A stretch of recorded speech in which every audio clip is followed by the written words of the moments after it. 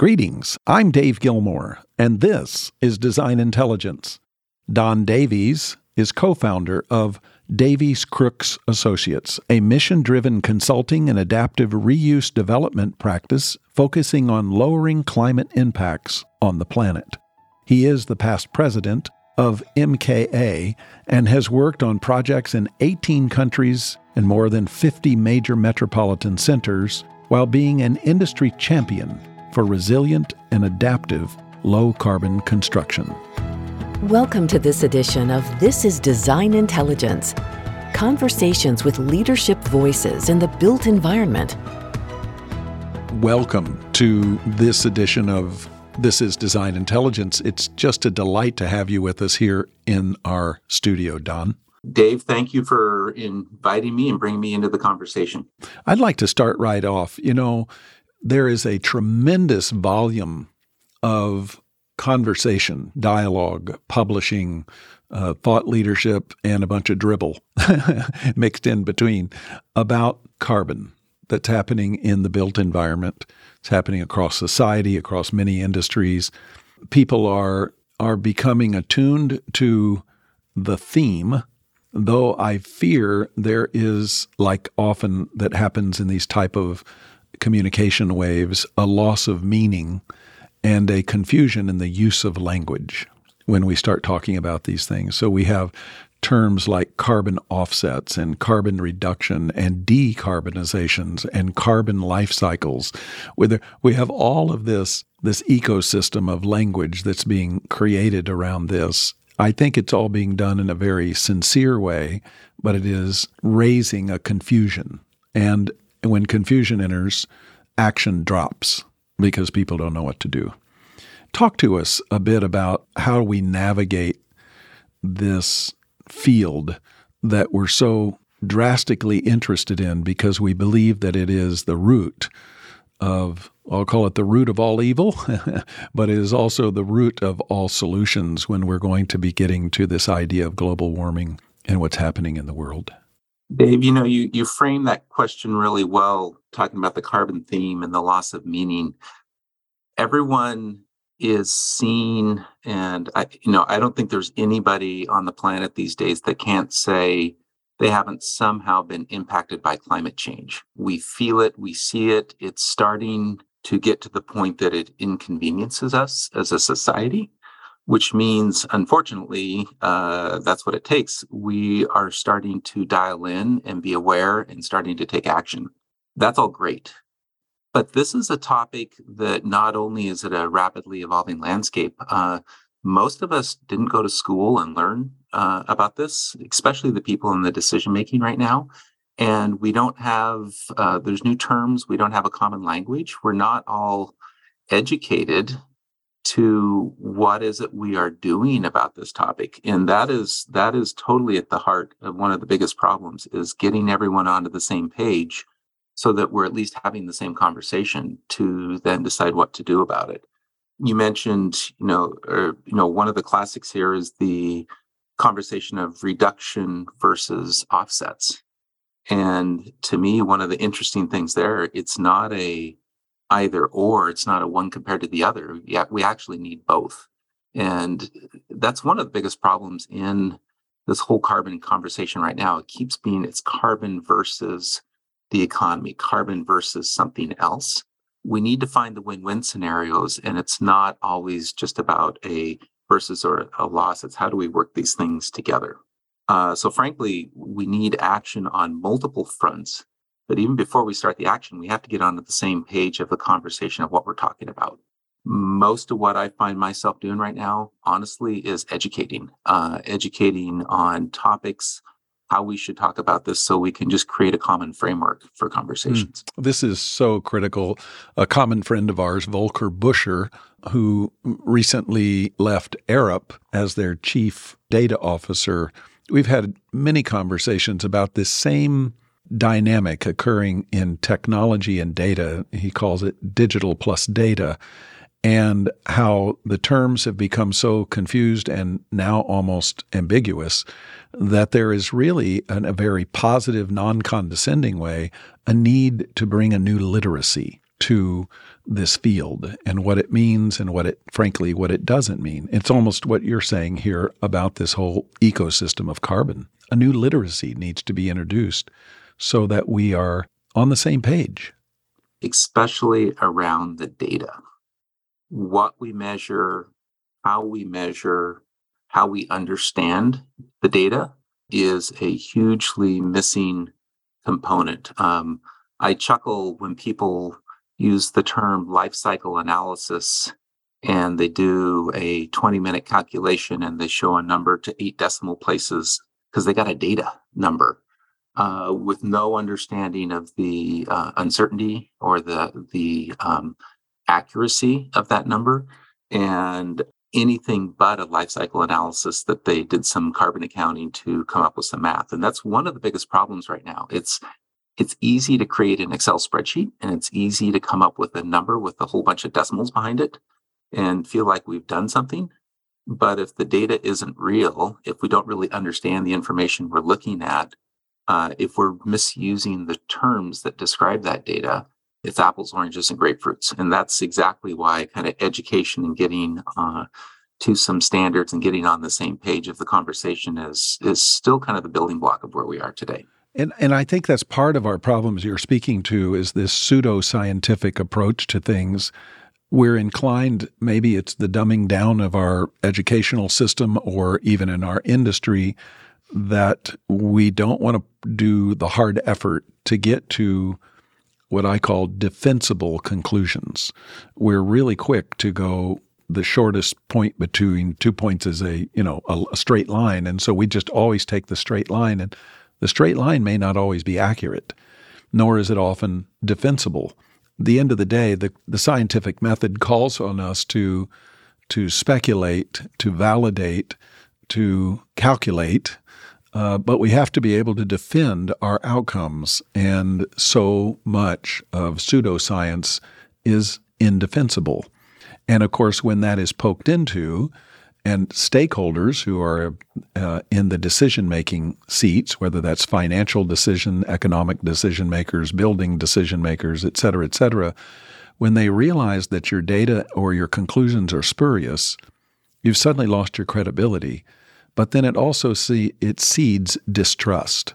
And as that distrust grows, you kind of get blown off, right? When you bring your next argument, because it's an indefensible conclusion that is not tied to the stakeholder argument at the time. Is that making sense, what I'm saying? It totally makes sense. One of the things I have really jumped on the bandwagon with the last couple of years, and I was really pleased with what came out of our creation of the embodied carbon calculator, the EC3 tool, is the focus, the attention on variability and uncertainty within the data. So we're talking about carbon, and the more we treat carbon like dollars, but the more we also think about it as, in many cases, macroeconomic conversations where we are looking at trends. We have to speculate on the future. We have to make assumptions of uncertainty of information we don't have. We do that all the time in the economic space. Carbon is no different. It's just a different variable on how we're having the same conversation. But what we're lacking in the conversation on carbon today is actually sharing that calculating our variability and uncertainty of the data, reporting it and sharing it. But that's exactly what we need to do to understand what we're measuring and what we're reporting. And when you do that, not only do we start to gain understanding of the information and what it really tells us and what it doesn't tell us, it gives us a quest to then go get better data and to improve the quality of what we're doing. And so, the whole idea, and designers really hate to do this because we like to be the experts, that we say things and we make decisions and we explain that to our clients. And the last thing we want to tell our clients is, I don't know. But when you report the range of possible outcomes, is a term I've been using for the combination of the variability and uncertainty of the data. What really happens in carbon is we can often early make very well-informed, directionally accurate choices. It's not an absolute, but we can make directionally accurate choices to inform a decision-making process. That's a value. as the design process goes on, the quality of the data can get better. We keep pushing for better quality data. When we have an actual design that's done, when we can measure it, when we start asking for EPDs from the supply chain and they provide that information, we can get much more accurate on the information. Then we can start making more specific, definitive statements. But that all comes from understand the variability in the data, report it, and then make it better. Makes so much sense. Speaking of data, we can talk about the quality of data, but where I see it break down is that there's not a preset data strategy, in other words, or a construct for how we'll, ingest the data, classify and or clean the data, and then curate the data so it's usable. And so far too many, we talk about data lakes and data oceans and databases. I think most people have data garages, where data just comes in and you just keep throwing it in the garage and you can't park your car in there anymore. And it just keeps piling up. And so data in and of itself is nothing unless that data is turned to knowledge and it becomes actionable towards understanding. How, in your work that you have done, have you thought about this structuring of data to ensure that we get viable conclusions from it? You know what I'm saying? I'm talking about the infrastructure that supports data viability. Absolutely. Well, it starts with getting everyone on this. It goes back to your first comment about communication and language. It starts with getting everyone on the same page. What are we measuring? How are we measuring? And how are we reporting it? I may go really deep and have some really, really accurate data on my project. But if I want to compare that to someone else and be able to use that, I need someone else to be doing the same thing. And I need to understand the quality of their data and reporting it.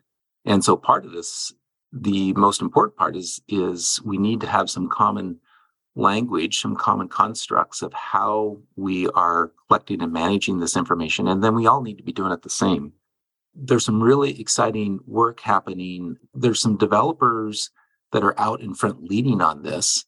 One of the reasons that the Heinz Embodied Carbon Reduction Guide was written, that was published last year, was at least for that developer in their construct of their projects. They've created this framework that they've said on our projects, we're going to look at the data on carbon this way. We're going to measure it this way. We're going to use it to make decisions in this way. And here's our guide of how to do that. And they published that out there for everyone to look at for who works on a Heinz project. But one of the reasons they made that a public document is they said, here's a model that everyone could start to look at of how we work with this data.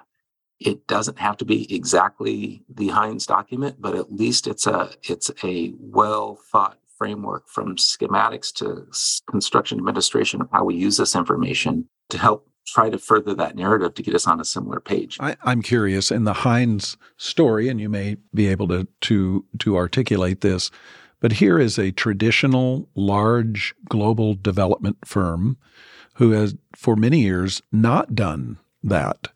And then they made this shift to becoming data and carbon aware, and then beyond aware, they're becoming focused on this.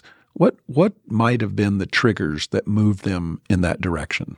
It's a good question because I think it's something that is going and is repeating itself right now in many different places. It started with, there was a generational shift. Heinz is an amazingly thoughtful, disciplined, well-organized international developer and property manager. But there was a change in the guard. The next generation came in, and Jeff and Laura Heinz have taken the business over. And they said, you know what? We want to position ourselves for what comes next. We think carbon is important, and we're going to value it. And so at the very highest levels of the company, the next generation said, this is a priority for us. Let's act. So it started with that most senior level motivation and interest. The other part is their clients were asking for it. They were being pushed by their tenants. They were being pushed by the people that they're looking to get money from to go into their buildings. And they found themselves playing defense on a topic. They don't like that. They like to be leading. They like to be out in front. And they said, you know what? Let's stop being reactionary. Let's get out in front. Let's figure this out. Let's figure out how to drive. And the alignment of those two things together are exactly what's driven Heinz to where they are now. So you spent a number of years with Magnusson Klemencic. You did an amazing amount of time there, and you were serving as its president for many years. And then not so long ago, you made a change and decided, I want to do something else with my life at this later stage. I call it moving from success to significance in a deeper and more meaningful way. And you have such a fantastic relationship with the founders at MKA, and I'm sure your relationships will sustain for many years to come. But you made a pivot. What in the world is Don Davies giving himself to going forward? So what am I doing? Yeah. So after 33 years at MKA, as MKA's president, as you said, I was spending a lot of time on this embodied carbon. I found it being a focus and a motivation of what I wanted to do. And when you think back about, or look at my own career, why did I get into the engineering profession? I want to solve problems. I want to solve societal problems. I want to help figure out how to make a difference. And climate change, frankly, that is the problem of our generation. What do we do about it? How do we act on it? Where are we going to go? It's why I'm kind of as passionate and have been spending the time as much as I have. To be honest, this Heinz Embodied Carbon Guide and its writing definitely had an impression and influenced me, that I felt like I had more to contribute and could offer more than from the perspective of just being a structural engineer. So although it's a highly influential, prejudice, think one of the best structural engineering practices around, certainly focused on engineering excellence. I wanted to do more from a perspective of more than just the engineering perspective of what we could do. So I've left MKA with this focus to work on decarbonization of the built environment, with a focus on leverage at the highest levels that I can to be an advisor to help drive where we're going. So it's working as a consulting practice, but it is advising. In fact, one of my current activities right now is helping Heinz develop their embodied carbon strategy globally that they are then going to be rolling out over the next 1 to 2 years. They're building a staff internally to work on this, and my job is to develop the system, train those people, and work myself out of a job, which to me is perfect. And my goal is to do that and more. That is just wonderful, and it's a great mission to work yourself out of a job and move on. Fantastic. Tell us a little bit about what's going on over at Building Transparency at this point. Are you still connected there? I'm guessing you're continuing to serve in a leadership or board role there, or advisory role?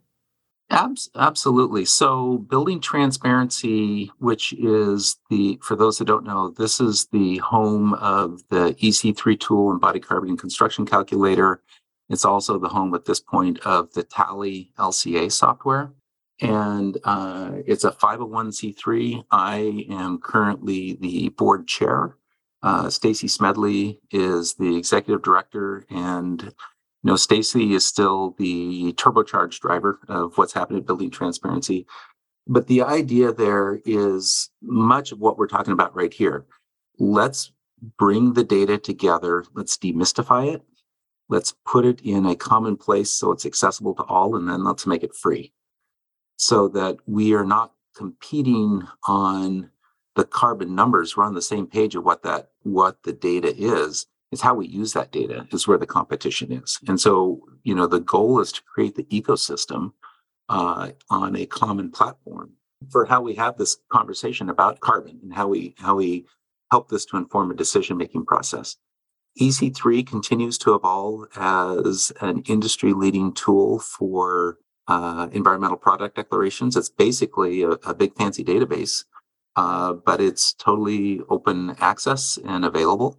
And then the LCA software, one of the big moves there is to create the data sets behind the LCA tool as an open access so they're understood, to create alignment between how those numbers are being recorded in Europe versus the United States. So we're having the same conversation. And then create a common platform for LCA discussions. So it is a common conversation. Those are two of the biggest initiatives, but there's a whole bunch of activity at Building Transparency that's just exciting to see. All of the work that is happening at the federal level with the IRA and money that's coming into embodied carbon is also become a huge accelerant for this topic in the United States. And we're trying to be as supportive as we possibly can in that space to the federal government in how this data gets looked at and considered. And my best describer, it's not a static topic. Building transparency is not that's just a done thing. It's an evolution. And it's a 501c3 that we basically created a platform and a forum to try to work on this data and make the data accessible. So you're also doing some work with the Climate Works Foundation. Tell us about what's happening there. Sure. This is super exciting. So the Climate Works Foundation is largely tech-driven money who are saying, we want to focus on the built environment. We want to accelerate change. And they have a laser focus that they are looking at concrete and steel, just because it's a place that we can make tangible differences at scale. And I've just started a project looking at the use of low carbon concrete in a series of showcase projects. So Climate Works has a project to work with 8 different departments of transportation across the country to accelerate bringing low carbon concrete mix designs into roadway projects.